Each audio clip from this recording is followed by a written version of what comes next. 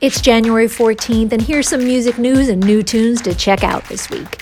Eldest and only living member of the legendary Bee Gees, Barry Gibb, has got a new country album called Greenfields, the Gibbs Brothers Songbook Volume 1, with country-inspired retakes of their famous hits. It features famous friends Dolly Parton, Olivia Newton-John, Keith Urban, and Alison Krauss, among others. Avril Lavigne and Mod Sun have collabed on a new single called Flames, and it's bringing all the heat.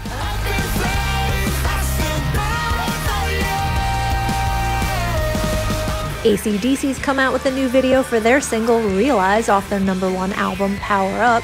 Angus Young calls the record a tribute to his late brother and founding member of the band, Malcolm. Kings of Leon have released 2 songs, The Bandit and 100,000 People, from their When You See Yourself record, due out early March. And Zayn Malik's new song Vibes is making buzz as the hit single of the new album Nobody Is Listening.